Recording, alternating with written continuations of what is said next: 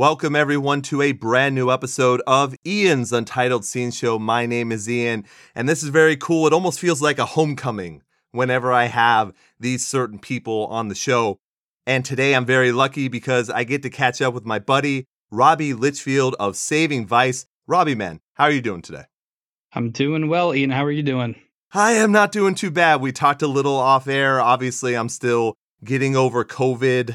It's just a very, very random thing to happen. And I guess it's happening to everybody. But especially when a lot of what I do focuses on my voice, it still feels kind of weird. You know what I mean? Yeah, no, I totally hear you. And I got it back on New Year's Eve. We were just talking a little bit earlier about it. So it's just like, yeah, I mean, I didn't have it quite as bad. Chase, my, the screamer in Saving Vice, for those of you listening, he got it like way worse than me. His symptoms were like, I'm not going to go into details just to spare him or whatever, but it was pretty brutal. I'm like, dude, that's not all what I'm going through. So it's just crazy how like it just affects everyone differently. You know what I mean? Like, it's just so wild how many different symptoms there are. Yeah, exactly. And I think that's what I'm say I can still hear it a little bit. Like it just doesn't feel as right in my head for some reason. But when I listen back to shows I've done, I don't really hear a difference. It's just for some reason in my head while I'm doing it, I feel a little bit different. But like we said, everyone goes through different symptoms. Probably everyone is going to get it at some point, it seems. No matter how careful you are, it's just going to happen. You know what, man? Like it's so crazy because we were just, obviously we're probably going to talk about it more on this podcast, but like, we have all these show announcements. We're playing a bunch of shows this upcoming week. It's currently like, early April. Yeah. And as of today, as of the recording of this podcast, we just announced our tour with, Lil Xan and Dropout Kings. Yep. Which is awesome. And, it's just like this band has been through so much the past few years, especially with COVID, like, our whole comeuppance. We had so much energy and momentum for so long. Oh, yeah. And to have it all stripped away because the pandemic was so brutal.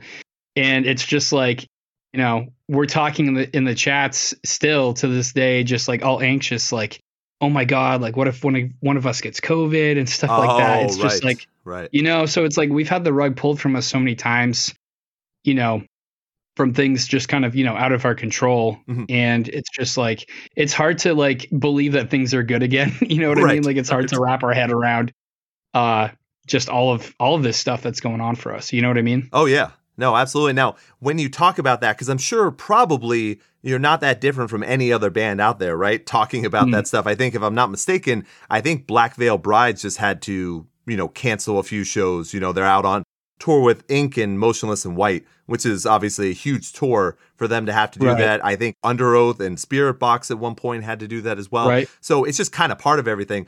Do you have a backup plan? Is there anything that you can do besides take, a few dates off or something? Or is there anything that anyone can do? So, I mean, we're actually meeting up this week as a band. We're doing a rehearsal or whatever. And we're going to be, this is one of the topics actually that you and I are talking about right now. We're going to be discussing kind of our game plan with how we're going to approach, basically like preventative measures. Because like, going on a tour, like the Lil Xan tour, where we're going to be playing to, I would imagine packed venues every night, 300 plus cap rooms, which is going to be amazing.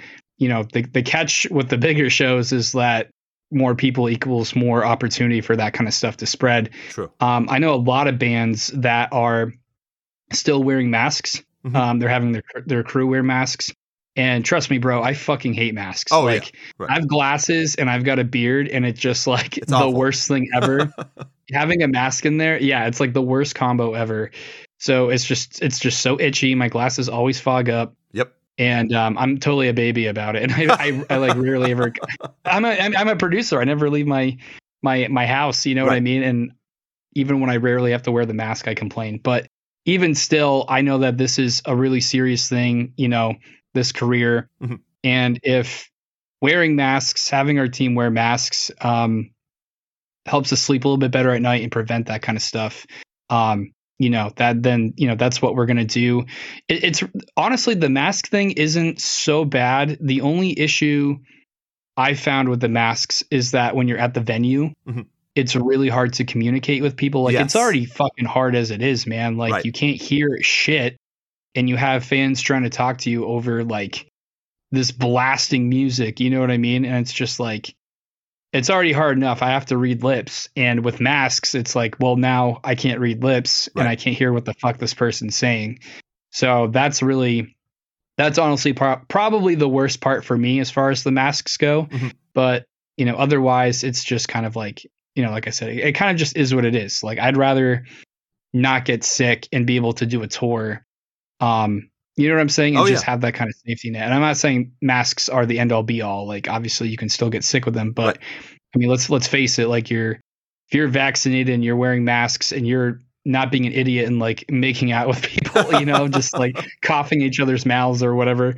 You know, you're just using common sense. Like, you know, your chances of getting sick are going to be a lot lower, which I know is kind of like, you were just telling me like off air or whatever, how you kind of got sick randomly. You're like, I have no fucking clue how I got sick. By the way, Robbie, happens, you know? not only randomly, I also wear my mask as well. Right. So that's gotta be super frustrating, right? Like I did everything right, man. Like what the fuck? I was following all the rules, you know, even though they change every other day. I was trying to do everything I was supposed to do. But I guess that's kind of the worry I have for you guys as well, especially because you are so fan friendly as well. So you're going to be out there wanting to meet people, talk to people, like you said. And you're right, in a venue, holy shit, is it difficult to actually have a conversation with somebody? Because most of the time, you're either reading their lips really close to their face, or you're bending down to hear them.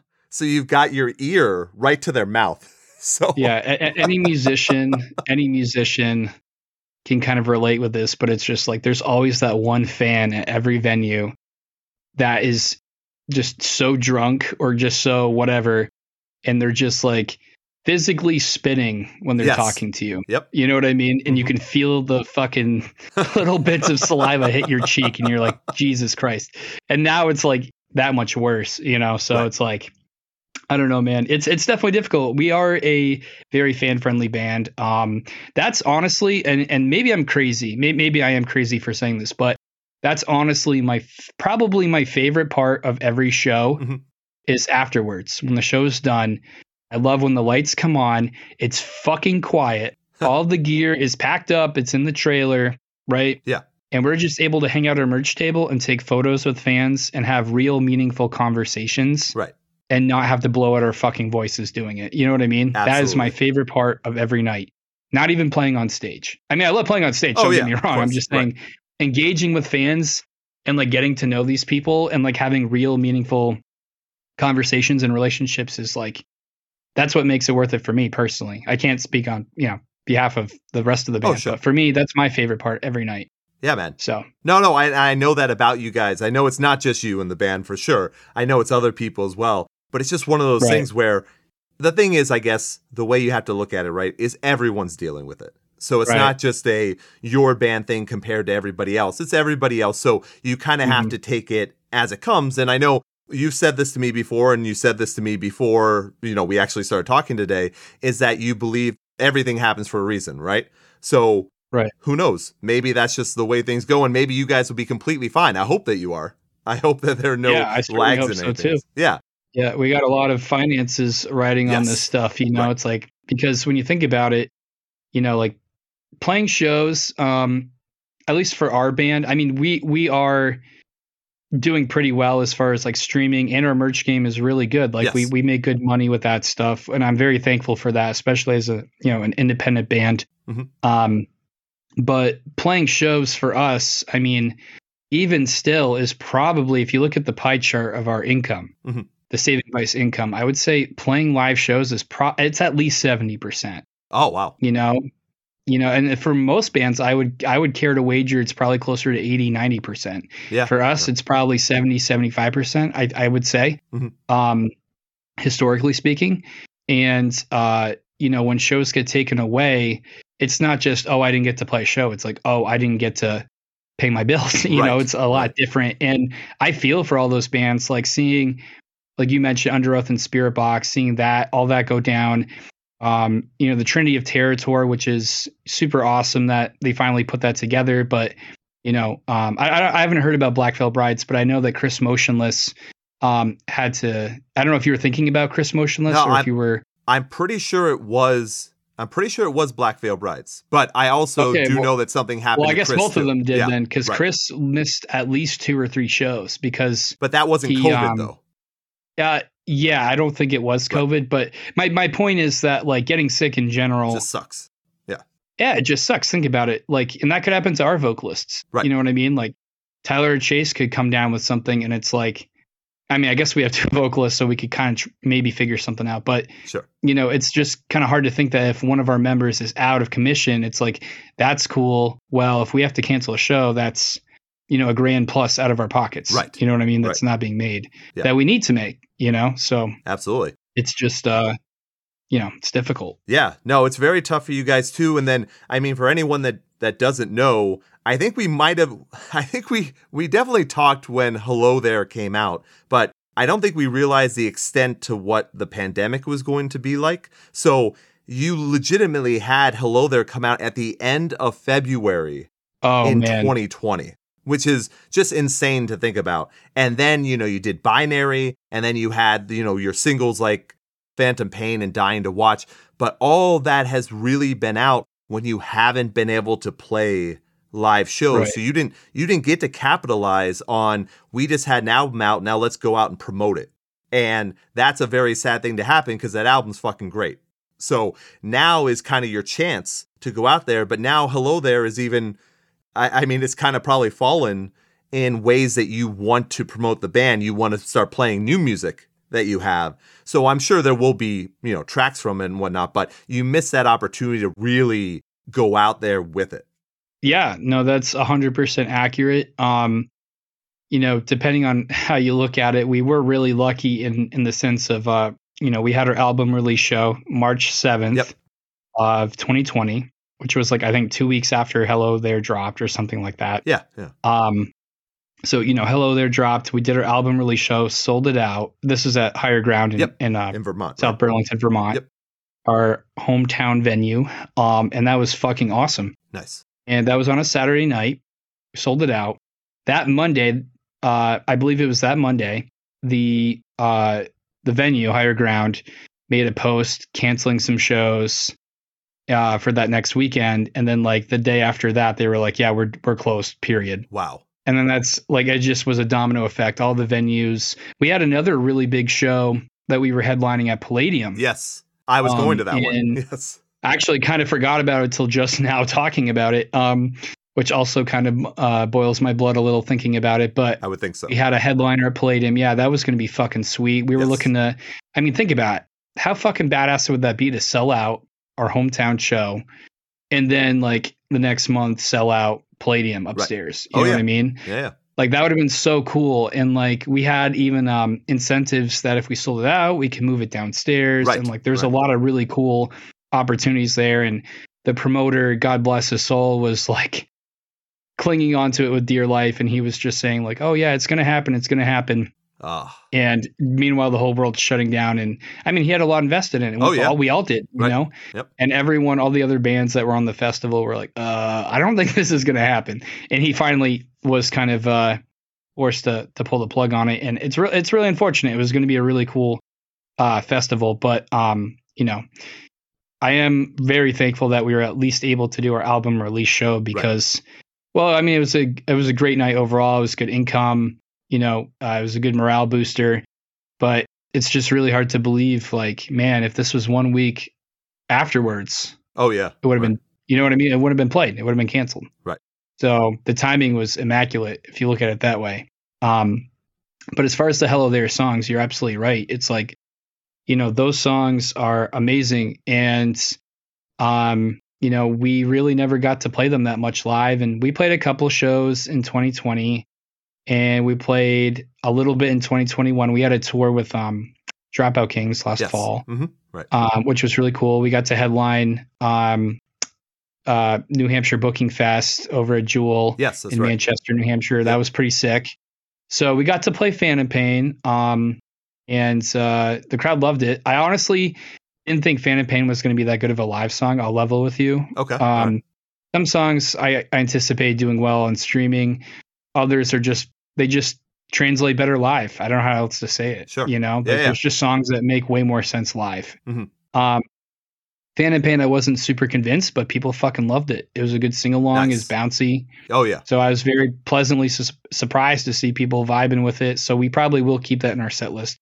And I mean, and you mentioned like the new songs, right? So we have Dying to Watch. We put out actually on my birthday. We put it back. Oh, that's right. We put it out on December 20th. Yeah. Which I'll never fucking do again. That was awful because I thought it was going to be so smart. I'm like, oh, it's my birthday. People are going to maybe give it a sympathy listen, people on the fence. And that might have been true, but holy fuck, dude, that was like so much work trying to like respond to all these birthday wishes. And then also the Dying to Watch stuff. I'll never do that again intentionally. That was fucking stupid. It was all my idea too. I'm like, guys, let's do it on my birthday. Never fucking again. Absolutely not. Yeah. So anyone listening out there, don't ever release a song on your birthday if you can help it. There you go. Fuck that. There you go. But anyways, yeah, I love that song. And we obviously have never played that song live. Right. And we have our next song. We actually just approved the final master as of today. Oh, awesome. For the next song. It's called White Rabbit. Nice. I don't mind sharing that. Whatever people are listening to your podcast, they can have a little treat. There whatever. Yeah, nice. It's called White Rabbit. It's the lightest song we've ever done. Okay. We really push the hip hop elements in that song. We were kind of going for like, the Linkin Park style, but more modern. Sure. It's not aggressive. It's like, it's like Motionless in White meets Linkin Park, but it's still got the Saving Vice feel to it. It's hard to explain, and maybe I'll send it to you after this podcast. You can give it a listen. That'd be awesome. Yeah. And, it's probably not in your wheelhouse, but we knew that we wanted to have a song that was going to be marketable, right? And something that was going to grab fans. And also, this was never intended to be the third single that we were going to drop. I mean, Phantom Pain being, the first, Dying to Watch being the second. Yep. White Rabbit was never really meant to be the third. But our agent hit us up, a couple months ago, and probably back in like January, February, and she mentioned like, hey, because we were always going to be on this Born Dead tour. We always knew about the Born Dead tour in May, but we didn't know who we were going to be going out with. Initially, we were trying to put together some like hardcore type tour where it was all like heavy bands. I think like Left to Suffer was one of the bands, and Traders. Yeah, there was a few names being tossed around. And for whatever reason, it didn't work out. And Ashley, our agent, basically hit us up one day and was like, hey, so we have, Lil Xan is like one of her new clients or whatever. And she's like, I want to put together this multi-genre tour.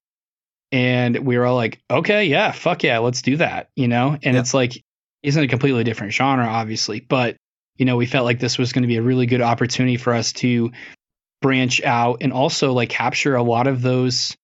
I mean, you've seen it, man. You're a pundit. You see this going on with all these like emo hip hop kids, these teenagers that are trying to get in with the MGK style stuff. And there's a lot of genre bending going on right now. I think it's beautiful, Well, I think it's a great thing. Let's jump on that. So we might as well look. We talked about some kind of sad stuff, some like, oh shit, that kind of stuff happened, and you've transitioned very well to the positives, right? So let's say the tour. So it's Lil Xan, Dropout Kings, Wizard King 8, if I'm saying that correctly, Rosh Dog, I think is how you say that, and then yourselves. So it is a completely different type of tour. But here's my question to you, and I know you're definitely gonna take the positive stance on this, but I've been trying to figure this out for a while now, and I would really love some stats on it, and I can't find it. But I really truly hit me. Yeah, I truly wonder. I get why artists want to work with other different genres, right? Because the thought process is that you're going to bring people that might never have heard of you at some other point into what you do, and you're giving them a chance to see if they like you or not. Now, obviously they might not, and then they might actually really love you. But my question is, do you really... let's say it's hip hop kids then, right? Or rap kids, right? Sure. They're there for Lil Xan. Do you think that more people are going to say, hey, I like Saving Vice, and this is now part of the type of music I like? Or do you think it's more likely that people will go to see you, people that already like Saving Vice, and end up liking Lil Xan or a different pop act? Do you see what I mean?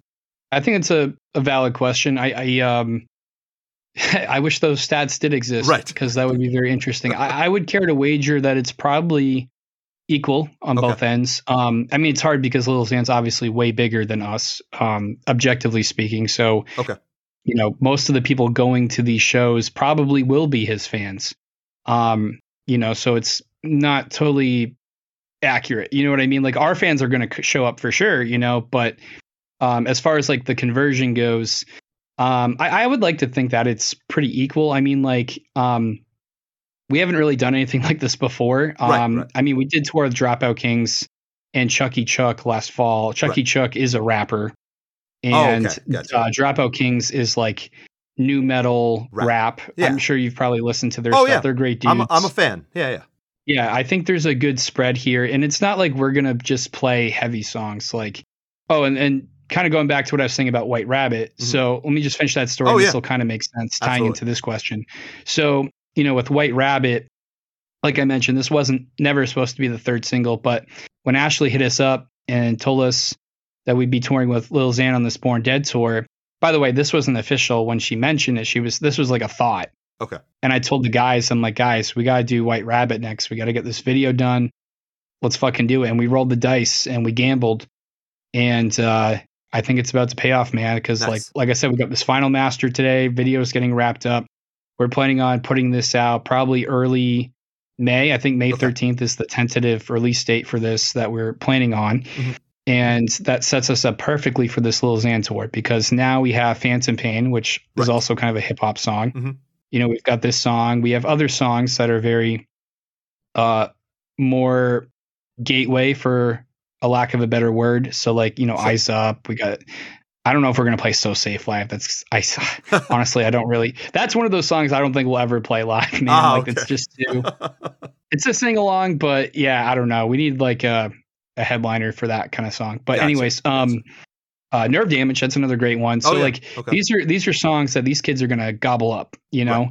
And if we can be that gateway band for them to get into scene music, you know, then that's awesome. And Dropout Kings is obviously doing that. Their stuff's a lot more aggressive. You know, it's like shouty, angry kind of typically that's kind of like what their music is. And it's awesome. It's fucking fun. It's bouncy. We've already toured with them once. And I know that there's a nice gradient between us, you know, these rappers, and then you got Dropout Kings, who's bringing that metal energy to their set. Mm-hmm.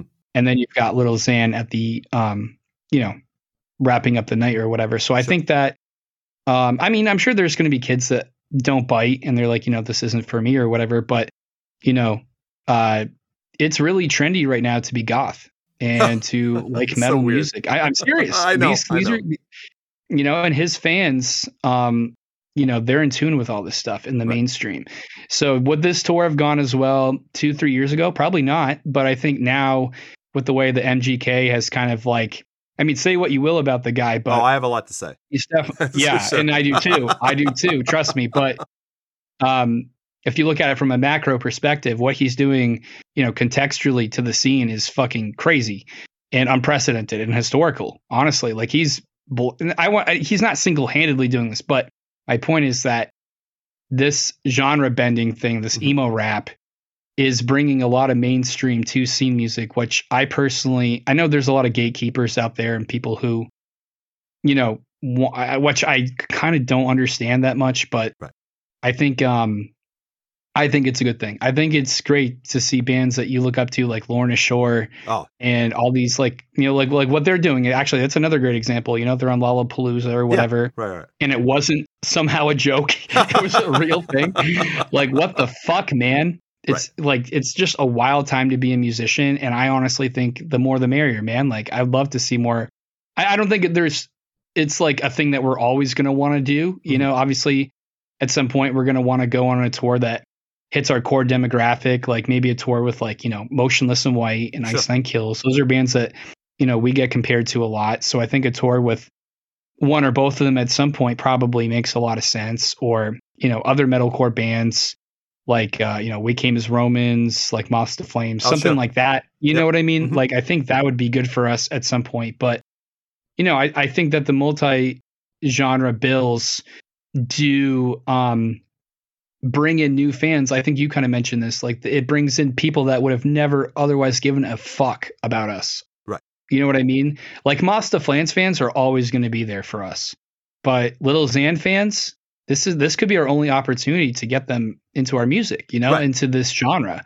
And like I said, I want to be a gateway band for these kids. So, like we're going to play songs that are accessible, and we might throw a couple heavy ones in there just to be like, fuck it. Let's throw Echoes from the Gutter or the Binary EP, nice. Or just something. I don't know how long our set is, but like right. Maybe at least one song that's just all brutal screaming, just to be like, whoa, No, absolutely. I mean, let me ask you this, Ian, if you don't mind. Oh yeah. What, we get 6 songs. Mm-hmm. Let's say we get 6 songs, which I don't think is, it's probably gonna be like 5 to 7. Let's say 6. What do you think would be a good set list? I know that kind of put you on the spot. Oh no, that's what do you fine. think would be a good? Well, I think for this tour, what would your recommendation be? Well, because I tend to think a little bit like you, I think as well, where I'm thinking of the marketability, right? So right. I'm with you right away. When I saw this tour announced, I went, well, Saving Vice should open, middle, and close with Phantom Pain, because that's just like right there is going to ingratiate yourselves to the audience, I think. So, but Phantom Pain's definitely one. White Rabbit. Absolutely. Yeah. Now knowing about White Rabbit has to be there as well, because if it truly is, we pretty much did it for this tour on the off chance that it was going to happen, and it did. So we're absolutely playing it. Right. No, that absolutely makes sense. Phantom Pain, White Rabbit. I'd probably do Endgame, because I think interesting. Actually, okay. Yeah. I would say, because also you have to, if you're marketing yourselves as well, I think there are enough lyrics in that to talk about one of or two, once again, kind of open yourselves up to a crowd that might not know you. They definitely know that movie. You know what I mean? Yeah. Yeah. And honestly, I'll let you finish your set list here. Yeah. But a quick comment on Endgame. Earlier in the podcast, I kind of mentioned some songs are more tailored for live, some are more streaming. Mm-hmm. Endgame is notoriously one of our least streamed songs that we have in our discography. Like it's not very popular, but it fucks live. It fucks. Right. Kids love it. It's a bouncy song. I don't know if it's the BPM. I don't know like what it is, but that song always goes hard live. Yeah. It just translates super well. I don't know. And some don't. So like, I'll give you an example of a song that doesn't. Let me think of one. Broken Window. Oh, okay. Sure. Is one that did not go super well live from my understanding. I'm trying to remember too. It's been the breakdown did obviously, but the rest of that song not so much. Gotcha. I'm trying to think of another one that we played. Now I'm put on the spot. I can't think of it. I don't know my own songs apparently. But there's some songs where it's like it's Blank Stares and right. We're like, maybe we shouldn't play this one again, because we want to have a good live set. Right. But anyway, sorry, I'll let you continue your thoughts. No, not a problem. What about Never Knows Best? Never Knows Best. Maybe. Actually, you know what? I think we might have the set list for this tour. Mm-hmm. And I'll tell you what. If I'll hit you up if you got to edit this out, but I'm going to tell you. All right, if I don't hit you up, it's fair game. Oh yeah, that's fine. Let me pull it up real quick. I gotta. Oh, my fucking phone's on airplane mode. Oh, Jesus. Because by the way, trying to be respectful. I appreciate that, by the way. But I would also say, obviously, I think you got to do Dying to Watch, because that'll be your first time playing it. But then I too would throw in an Echoes from the Gutter, just because if you have the ability to do it, I think that's something cool for not only quote unquote hardcore fans, but also the newer people to see something probably completely different than they're used to. Yeah, I think you're right. I think we do have to play Dying to Watch just because it's our newest song. You know what I mean? Next to White Rabbit. And that's a video game heavy, very popular. Like if anyone knows, if Tyler's up there and says Final Fantasy, and then people listen to the lyrics, it automatically is going to grab them. Right. Exactly. He loves to do that in our songs, doesn't he? He does. Yeah. Yeah, I could talk forever about that. I mean, right there, we're already kind of like at our cap though. Yeah, I think we're at 6. So anyway, so what do you got? Were you able to pull it up? No, unfortunately, I got the set list for our upcoming shows. That's Monument of a Memory, right? The memory shows. Yeah. That should be a fun show. So I mean, that will be fun, and it's I'll read that just because I have it. Oh yeah, might as well. But, yeah, so this is not for the Lil Xan tour, but gotcha. Oh fuck! Hold on a second, I just lost it. It's always when I'm under pressure. Here yeah, of course. And we know the show is full of pressure.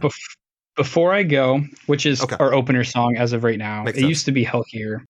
Now, Before I Go is our intro song. That's what we walk out to. Mm-hmm. Looks like we're going into Never Knows Best. Okay, there you go. Bandits in Pain. Yep. Echoes from the Gutter. Okay. Dying to Watch and Hell Here. Oh, there we go. Okay. Oh, so you're keeping it, the Hell Here part, you're keeping classic. Yeah. So Hell Here is pretty much, well, it's our most streamed song, first of all. Let me rephrase. Our most streamed original song. Right. So, yeah, all of our acoustic shit, dude, kills. Oh, no, I'm not surprised. No fucking clue why, but all of our acoustic shit we've done, like, it just fucks Spotify. I don't know. But so Hell Here is our most like streamed original song, and it happens to be like our oldest OG song. For those of you who don't know, Hell Here is the intro of our debut EP, Colder Than Dark. And yeah, so that used to be our intro song. Right. And now it's our encore song. Okay. And it works really well as an encore, actually. I just trim out the fucking intro to speed it up a little bit. Right. Gotcha. Yeah, I mean, I do a special thing for live. That makes sense. But it's typically our encore song. And it works great as an encore song, you know. So I'm actually kind of surprised that that being said, we would play that for this kind of show where we wouldn't be doing an encore. So that's kind of confusing to me, but whatever. You know what? We're going to hammer out the set list this weekend when we rehearse anyway. So, all right, but I was pretty close then. Yeah. For, like I said, this was for the Monument of a Memory, their shows. Yeah. Take Echoes out probably and put White Rabbit in. And then make sure you have Phantom Pain in there, and I think you're golden then. Yeah, I think we might need to. It's so funny, man. Like when we first dropped Colder Than Dark, it was we had 6 songs out, right? So we had Exhale, which was like a standalone single. I fucking hate that song, by the way. It's like, oh my God, I could talk forever about Exhale, but I'm not going to. But it's fucking terrible. I hate it. Wow. But, and I've actually brought it to the guys, like, can we just delete this song? Like, can we just get rid of it? Wow. Damn. Yeah. And everyone was like, actually, that's not true. Not everyone. I think Chase was on my side with this one. Okay. But everyone else was like, you know, Tyler and Ashley and the rest of the gang were like, no, it just shows your growth and stuff. I'm like, yeah, it really shows our growth, I guess. Like, Jesus. We had some rough roots, bro. Like, yeah. That's so funny. And it's like, I mean, I think it's a good song. I just think it, like, we could have recorded it. Like, I don't know. If we were to recreate Exhale now, I think I could like de-cheddar it a little bit, you know, make it sound like 2022 Saving Vice. I think Tyler's tone improved a lot, you know, like, I don't know. People do that all the time. I mean, you reimagine your tracks now. Yeah. No, you're right. And we've talked about it someday. Maybe that'll be like one of those. So like in between like our big releases between singles, we'll usually do like little stuff like an acoustic cover or whatever, just to kind of like appease fans and keep content rolling out. That might be something that we do down the line and reimagine Exhale. Yeah. But yeah, anyways, so we had 6 songs. We had Exhale and we had our 5-song EP. And it was never a big deal when we played shows because it's like, well, we only get 6 songs anyway, and we have 6 songs. So, right. You know what I mean? And then once we started rolling out Hello There, it started to get really good because we were like, all right, we can finally get rid of fucking Exhale.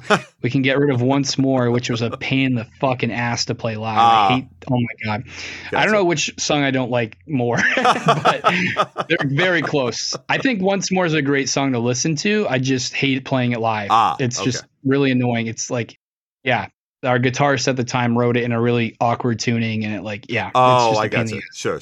Okay. Yeah. So as soon as we got to cut those guys out, like things were pretty awesome. And then once we dropped Hello There, you know, it's just like now the set list becomes a real fucking challenge. Yeah. You know, right. A lot of bigger bands deal that. Obviously, the bigger discography you have now, there's a lot of strategy involved, man. It's like you need songs that segue, that have similar, maybe tunings that make sense. Like you don't want to go from for a song in drop C all the way down to drop G sharp. Sure. It's just too jarring, and it's also like, I don't know, you just want to kind of keep things simple live, but it also needs to segue nicely. Mm-hmm. And you just got to think about how you're walking on stage, how you're coming off stage. Like, I don't know, there's a lot of strategy. I don't think a lot of fans are, well, they all want to hear their favorite songs. Really understand, what goes behind it. Right. Fans aren't thinking about all of the things that go into doing a live show. They just want to hear whatever their favorite song is. And they don't care when you play it. They just want to make sure they hear it. And that's it. That's the thought process that goes into it. And I respect what fans want to hear to an extent. Like I think it's valid. Like they're the ones paying for the tickets, but it's also like, I didn't understand either when I was younger, but now, as a musician, 27 years old, been doing this for a while, like I kind of, as I get older, as I get deeper into the scene, I start to sympathize a lot more with the musicians. When I was younger, I'm like, I don't understand. Like, why don't they play this song live? And it's like, oh shit. Like, I know why they don't play it live, cause that song sucks or it's hard as, or it's like just hard as hell to play and they don't want to deal with it, I'm not saying that's the only reason, but I'm just saying there's a lot of reasons why there's a lot of strategy that goes behind a good set list, so absolutely. You don't want to fuck yourselves live, Right. So, so I guess that would be my one thing for fans is just to trust the artist a little bit more. Yeah. No, you're giving a lot of lessons. Look, you got to think about it this way too. Think about all those bands that have done 10-year, 15, whatever year anniversary tours where they play an album that probably wasn't curated to play live, right? You're not thinking when you first make an album, oh yeah, we're going to play this front to back someday, live for everybody. So they have to go through and change whatever they have to manipulate, whatever it happens to be to get through that. Now you got to make, right. And then you got to make backing tracks. You got to grab all your stems from all your songs. Mm-hmm. And mix it, like remix it pretty much. It's a whole fucking process. Like getting one song, and not only that, you got to fucking rehearse it. Oh yeah. You got to remember how you played the guitar on that song. Right. Yeah. Who the fuck remembers all that stuff? Yeah. I'm a producer, man. I write songs all the time. Right. Like for Saving Vice, for my clients, whatever. Mm-hmm. There's a lot of fucking riffs bouncing around my brain, man. Like it's all mush. Right. I think honestly, and maybe this is like a therapy session. I've kind of just had discovery right now. I think a big reason why Saving Vice is all over the place. There's a couple of reasons. Well, we're all ADHD for sure. That's one. We have a lot of different interests and influences. I think that is one thing. But I do think that it's easier for me to retain information going from a song like Dying to Watch into a song like White Rabbit. They're so different that it's like I can't really mistake them. Oh, it's the songs that sound similar that fuck me up. Like what's it? Nerve Damage. Mm-hmm. We played we may play that one live. Actually, all right. That's a very strong possibility for the Xantor. Mm-hmm. That's a very strong possibility. Nerve Damage for a long time. I kept getting some of the riffs confused with Broken Window. Oh. And because a lot of the riffs are very similar. So I would just get it kind of confused. My muscle memory was so close that it was getting confused. You know what I mean? Right. So sometimes I'd end up playing a riff that was for a different song. I mean, obviously you get over that the more you practice and rehearse, but at least for me, man, being a live musician and being a studio musician are two entirely different skill sets. So different. Yes. Yeah. Yes. I saw a documentary of Tom Petty and he said that, and it was like such an epiphany for me. Right. And it just made so much sense. As a musician, like being good on stage, being good live is a different fucking skill set than being in a studio tracking guitars where you're under a microscope doing multiple takes, and oftentimes you're writing. Yeah. That's why they're studio. I mean, think about it this way. That's why there's studio musicians, right? And there are touring musicians that you can hire. You can always hire separately, but most of the time someone's not doing both. Exactly. It's like two different departments of your brain. Mm-hmm. And, and I do tell my clients that all the time too, when they come in and, especially vocalists, like vocalists are so hard they're probably the trickiest member of a band to kind of get right in the studio because a lot of it's psychological. Oh, yeah. There's the physical aspect, right? You're using your body, your voice. You're not grabbing an instrument or tool. You know, your tool is you. So there's a lot of like endurance that's like I could pick up a guitar at 3 a.m. and write a song if I wanted to. That would fucking suck, but I could do that. Try waking Tyler up at 3 a.m. and telling him to go track vocals. Right. That's going to be on the new record. You know what I mean? And see how that goes. Let me know how that goes. So, you know what I mean? It's a lot different with a vocalist. Right. And these young vocalists that sometimes, you know, oftentimes they're recording studio virgins. They're used to just singing along in their car and they're like, oh yeah, I can scream. I can make TikTok videos and whatever. Right. And it's like, okay, well, you know, now you're coming into a studio where I'm asking you to do 5 to 30 takes per line. You know what I mean? A minimum of 5 takes per line. Right. And that's if you're crushing it, like doing a good job and giving me good stuff. Yeah. Which, you know, doesn't always happen. Yeah. Right. Sometimes people struggle with a lot of things. And so I keep trying to impress upon them. It's a marathon. It's not a race. Yeah. I mean, it's a marathon. It's a marathon, not a sprint. Yeah. There you go. Oh, I can't believe I fucked it up. We got our cliches, right? That's like one of my mantras and I fucked it up. I can't believe it. But it's not a marathon, you know. I mean, I did it again. It's a marathon, not a sprint. There we go. Now, when you are playing live, it's the opposite. Yes. It's a sprint, not a marathon, right? Yep. So, I mean, it still kind of is a marathon in the sense of you're playing a bunch of songs back to back, but it's a different. One take. Right. You know what I mean? It's a one take. That it'd be the equivalent of a one take in a studio. Yep. Like you're doing one pass throughout the whole song and you got to get it right on guitar, drums, vocals, everything. So, you know, it's like I said, you do a lot of writing in the studio. Mm-hmm. I've been a lot better about tabbing stuff out. Sometimes I'll take a video of myself playing while I have the riff fresh in my mind, because I'll tell you, man, on Hello There was a lot of, I mean, we did a lot of pre-production on our end for that album, mm-hmm. but we still fucked with a lot of stuff in the studio when we were with Randy doing the album. And I remember like it was months and months and months later that like, I think we tracked that album like in 2019. Oh, okay. I'm trying to think. It would have been like, spring, like this time. No, not even. It would have been like February 2019 or something. So a full year. And then we put out the album. Yeah. So it was like a year before the album came out. Damn. So, I mean, obviously we had singles, but still, trying to get ready for like, for instance, the album release show we talked about, mm-hmm. you know, I'm like looking at these songs and I'm like, what the fuck am I playing here, dude? Like I had to sound out, like I had to like get the stems and like mute each instrument, like each guitar part. I'm like, what the fuck? And just sound it out. And then, you know, it would come to me and I'm like, oh, okay, cool. But I kind of learned my lesson with Hello There. And I'm like, all right, so when I'm in the studio, at least take a pen and paper and write some shit down, some like scratch. You know what I mean? Right. Just some like something I can remember the riff from. But yeah, that's probably the hardest part that guitarists and bassists have that no one else in the band ever has to deal with. Drummers don't really have to deal with that. No. Vocalists certainly don't. No. And Tyler's always like, I don't get it. Why do you guys like struggle to remember the parts? I'm like, dude, because they're all like the same fucking permutation of the same riff. Right. You know, across, you know, our whole discography. It's like a lot to remember. And I'm writing new songs constantly.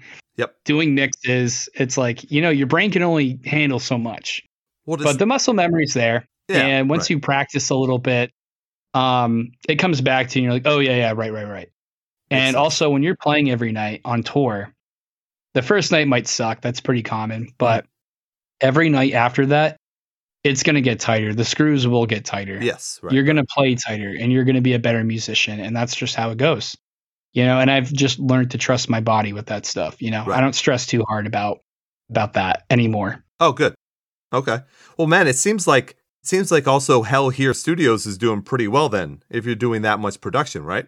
Yeah. No, I'm doing pretty well. Good. You can talk about that for a little bit? Yeah, absolutely, man. Go ahead. Yeah. So, Hell Here Studios, for those of you who don't know, that's my studio. I live in, upstate New York and, moved here with my, ex partner. Right. We have a house together and that's basically, you know, I've been operating out of here for, basically a little over a year now.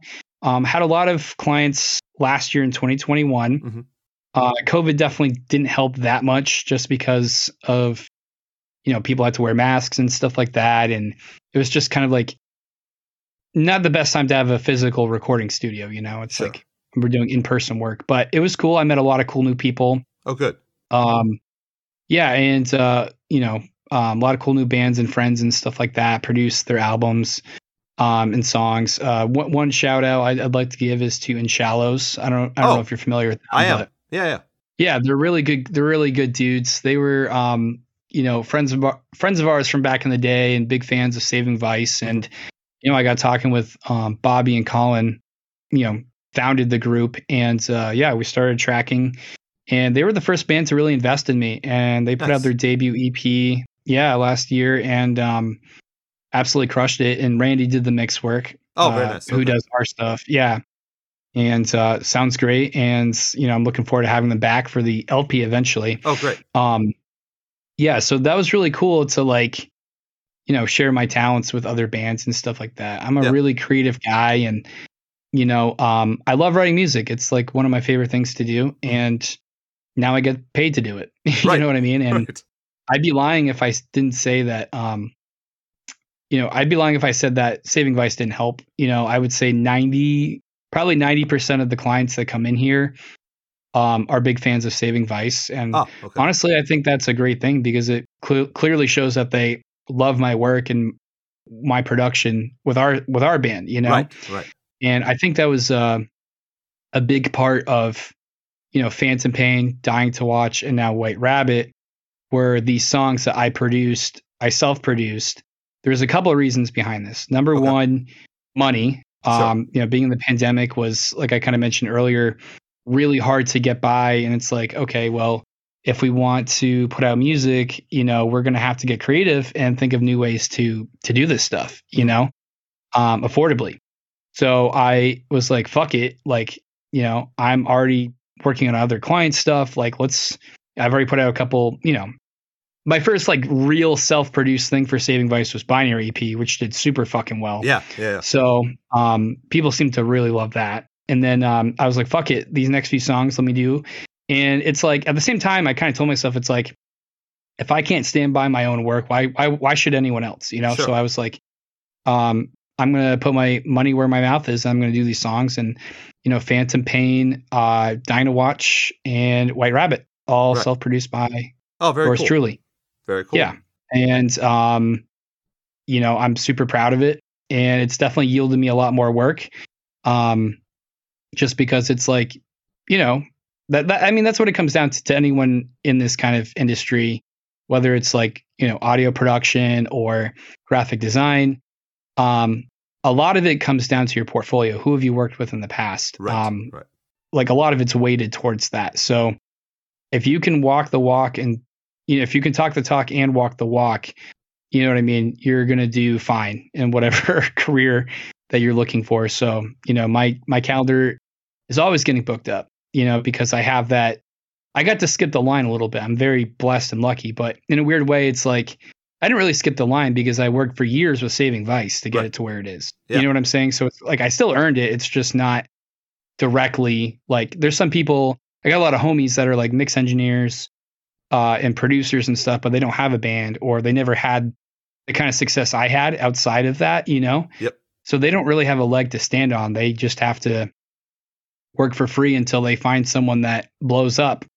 It's like, well, my band's the thing that, quote unquote, I don't want to say blew up, but my band's the successful thing that I'm, dangling in front of these people's faces, the carrot, That's your proof. So that's your proof. That's my proof. Exactly. Yeah, that's my proof that I know what I'm doing, So it's like, and I don't think there's anything wrong with that, No. a lot of producers, it's like, you need that cash cow. You need that one band you work with to just hit the jackpot. And I mean, you look at Joey Sturgis, he's a big, influence of mine. I love Joey. Sure. And his story, he basically worked with The Devil Wears Prada. He saw something in them. Right. And worked for them for, I don't want to butcher his story, but I think he was doing something really stupid cheap, like $50 a song or something crazy. Right. Like dumb cheap, did their debut EP or album or something. I don't want to butcher his story, but he worked with them, invested in them, begged them to work with him. They finally were like, all right, let's do it.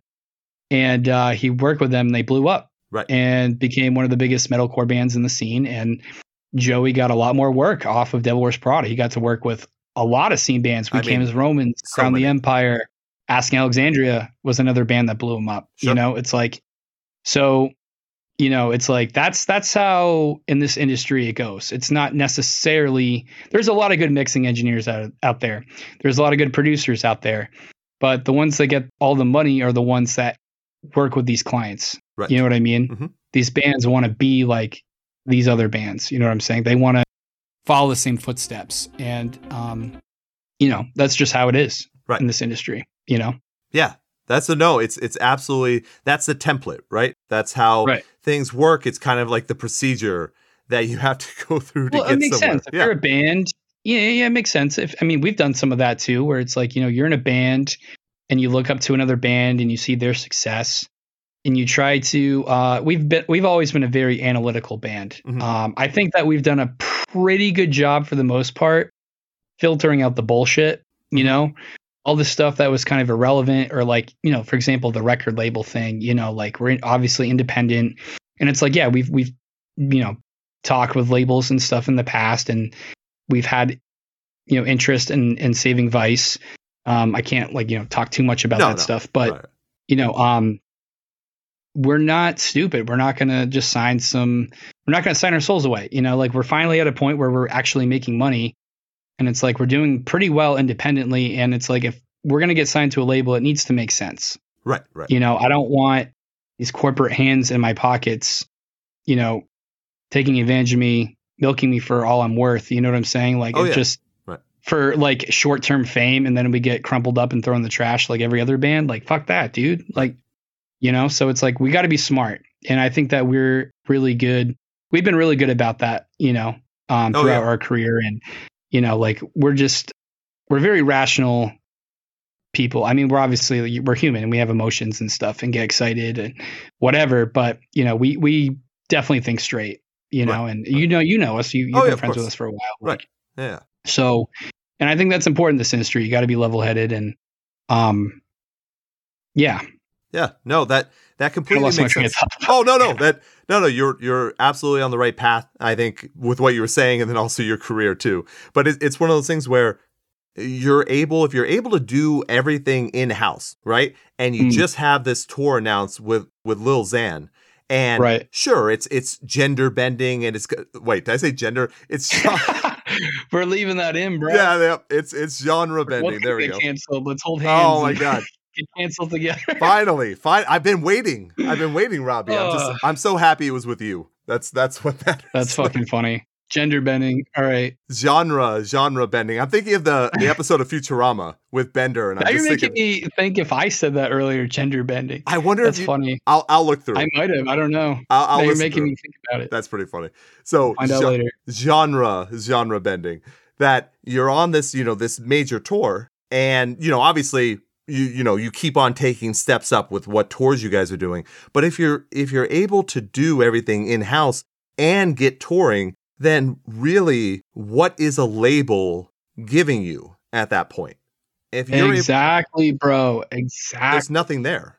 There's nothing there. That's absolutely right. And I think that there's a lot of bands out there now starting to realize this, that labels aren't what they used to be. And it's just like this old white dude lunch table mentality, golf course mentality, where it's like a boys club. And I really want to tell a story, but I'm wondering if I'm allowed to. Look, as much as I don't want to see, I want to be very like political about it, because I don't want to blow anyone up. That's not who I am. I don't like doing that kind of stuff. Right. Let me, all right, I'll speak kind of vaguely, I guess, on this one, but I'll give you a great example. So when we dropped Phantom Pain, you know, Phantom Pain had a lot of mainstream potential, obviously.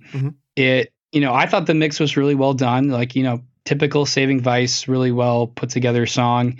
You know, something that you would hear on, on Octane or whatever. And we basically, you know, I talked with the guys and I'm like, let's try to get this on radio. Let's do it. Okay. Why not? Yeah, why not? So we got all of our fans together and we just like blew up Octane on Twitter, like pretty much all social media. We got them, tagging Saving Vice and stuff like that.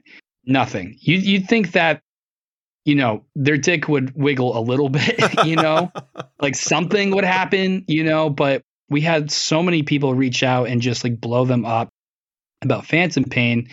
Because we saw another band in the scene doing something, with one of their singles or whatever. Yeah. And they were experiencing a lot of success with it. And we're like, fuck, like we got to do that. And basically nothing happened, just crickets. And it was pretty demoralizing. And we eventually found out that, this band or whatever, basically had a lot of, there's a lot of who behind the scenes, Yes. a lot of handshake deals and stuff like that. And it's just one of those things where like, I don't know, man. It's just one of those things where it's like, it's frustrating. It's like, oh man, like it doesn't come down to talent. It doesn't come down to, no. And you know what I mean? Like it just comes down to who right. and who you blow. And it sucks. It really sucks, man. It's very true. And that's probably one of the more frustrating things that we have to put up with is like, it's just like nothing's ever fucking earned. It's all about who, the who stuff. And like, I'm not saying don't network or whatever, like, no, that's important. Obviously networking is important. Yeah, it's important, but it's like, it's also like, there's gotta be some level of like dignity, like right. Give credit where it's due. And it's like, I don't know, man. It's just like, it sucks. And like the whole label thing, same way. You know what I mean? Getting verified on social media, same way. Same way. Yep. If you have deep pockets, you know what I mean? You need to have deep pockets and be in cahoots with Instagram and Twitter if you want to get verified. Like that's just how it is. Yeah. No, it's very true. What I mean? It's very I don't know if it's an exact replica or not, but I always think of that movie. Do you remember that movie Airheads? Mm-hmm. Vaguely. Brendan Fraser and Adam Sandler and what's his face? I can't picture. He's in a lot of Adam Sandler movies. He's a great actor, but I just can't remember. But they break in. It's like from the 90s, so they break into a radio station to get their single played because they're trying. They're a hair metal band or whatever, and they're trying to get their music out there. But really, to be quite honest, not a whole lot has changed. Radio is dead, pretty much. There are no rock stations that exist anymore. Right. But then if you talk about, internet radio, or you talk about satellite radio, it's the same exact business practice anyways, just on satellite radio. So it still takes that same type of thing to get your song played. And that's why I think it's still so weird when there are podcasts available and there are independent music podcasts, radio stations on the internet, all that kind of stuff, where people could hear whatever they want. They're still going to listen to a satellite radio station that plays the same 10 songs over and over again. It still seems so weird to me. Yeah, it's all fucked, man. Basically, I don't really know what else to say. No, I know. So, with our band, it's like, we still kind of bump into that stuff from time to time.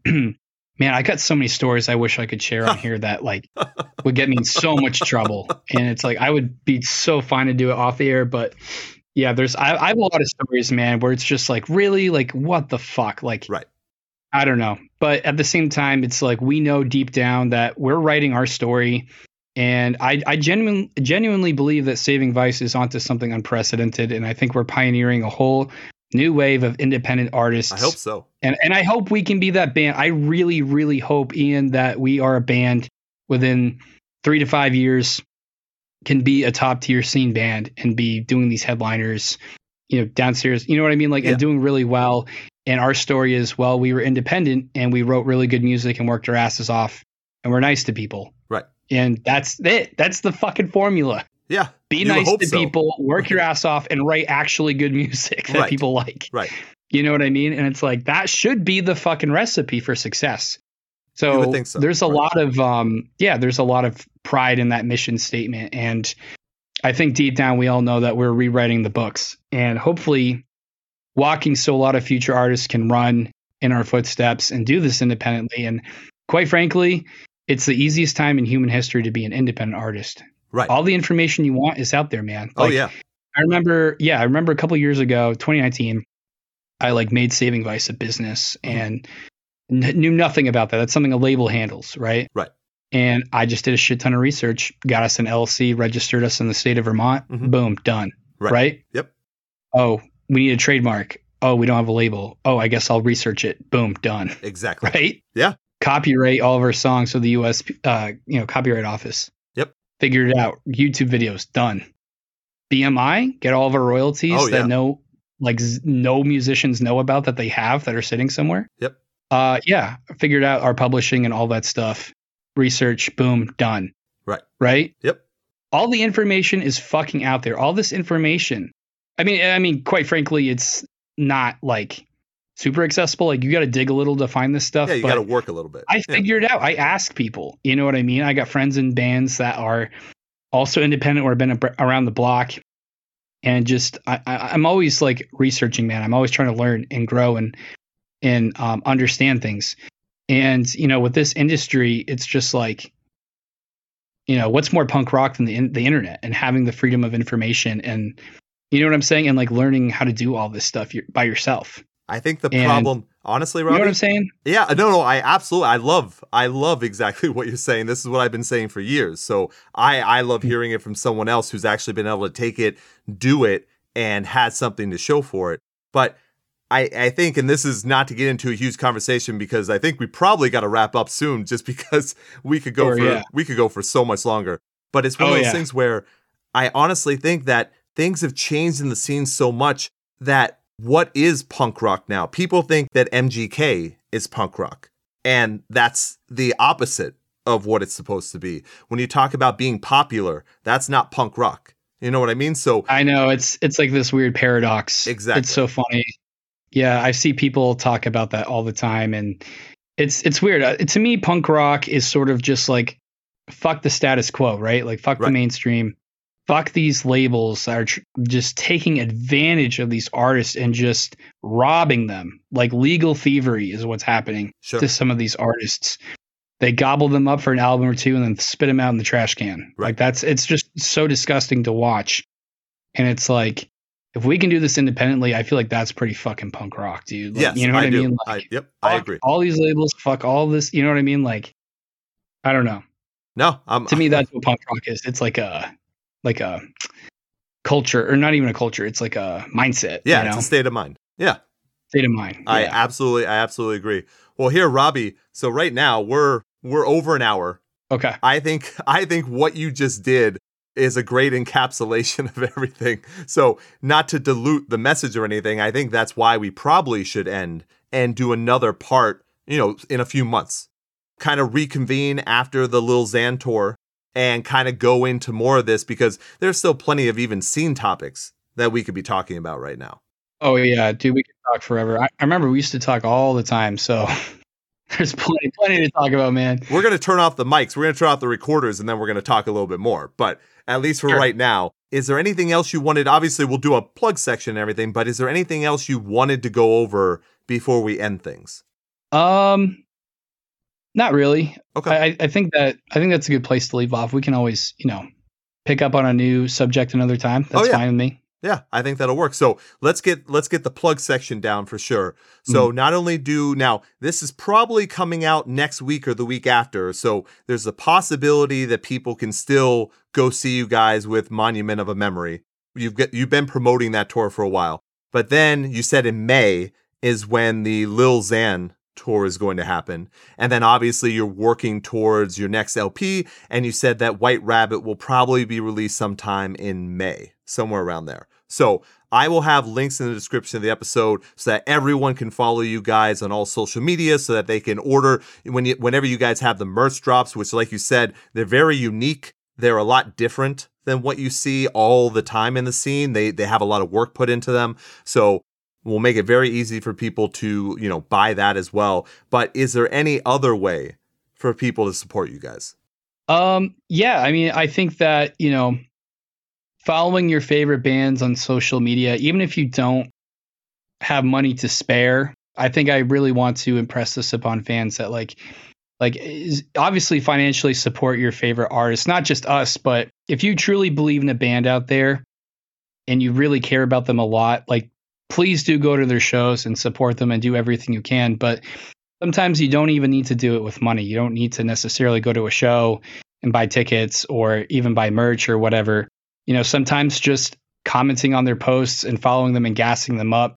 You know what I mean? Like that helps more people see them and reach them. And that's completely free to do. Right. So if anyone's listening to this, I encourage you not just Saving Vice, but, any band that you truly believe in and love and want to see grow and prosper, support them and engage with them and do everything you can to help push their dreams, There we go.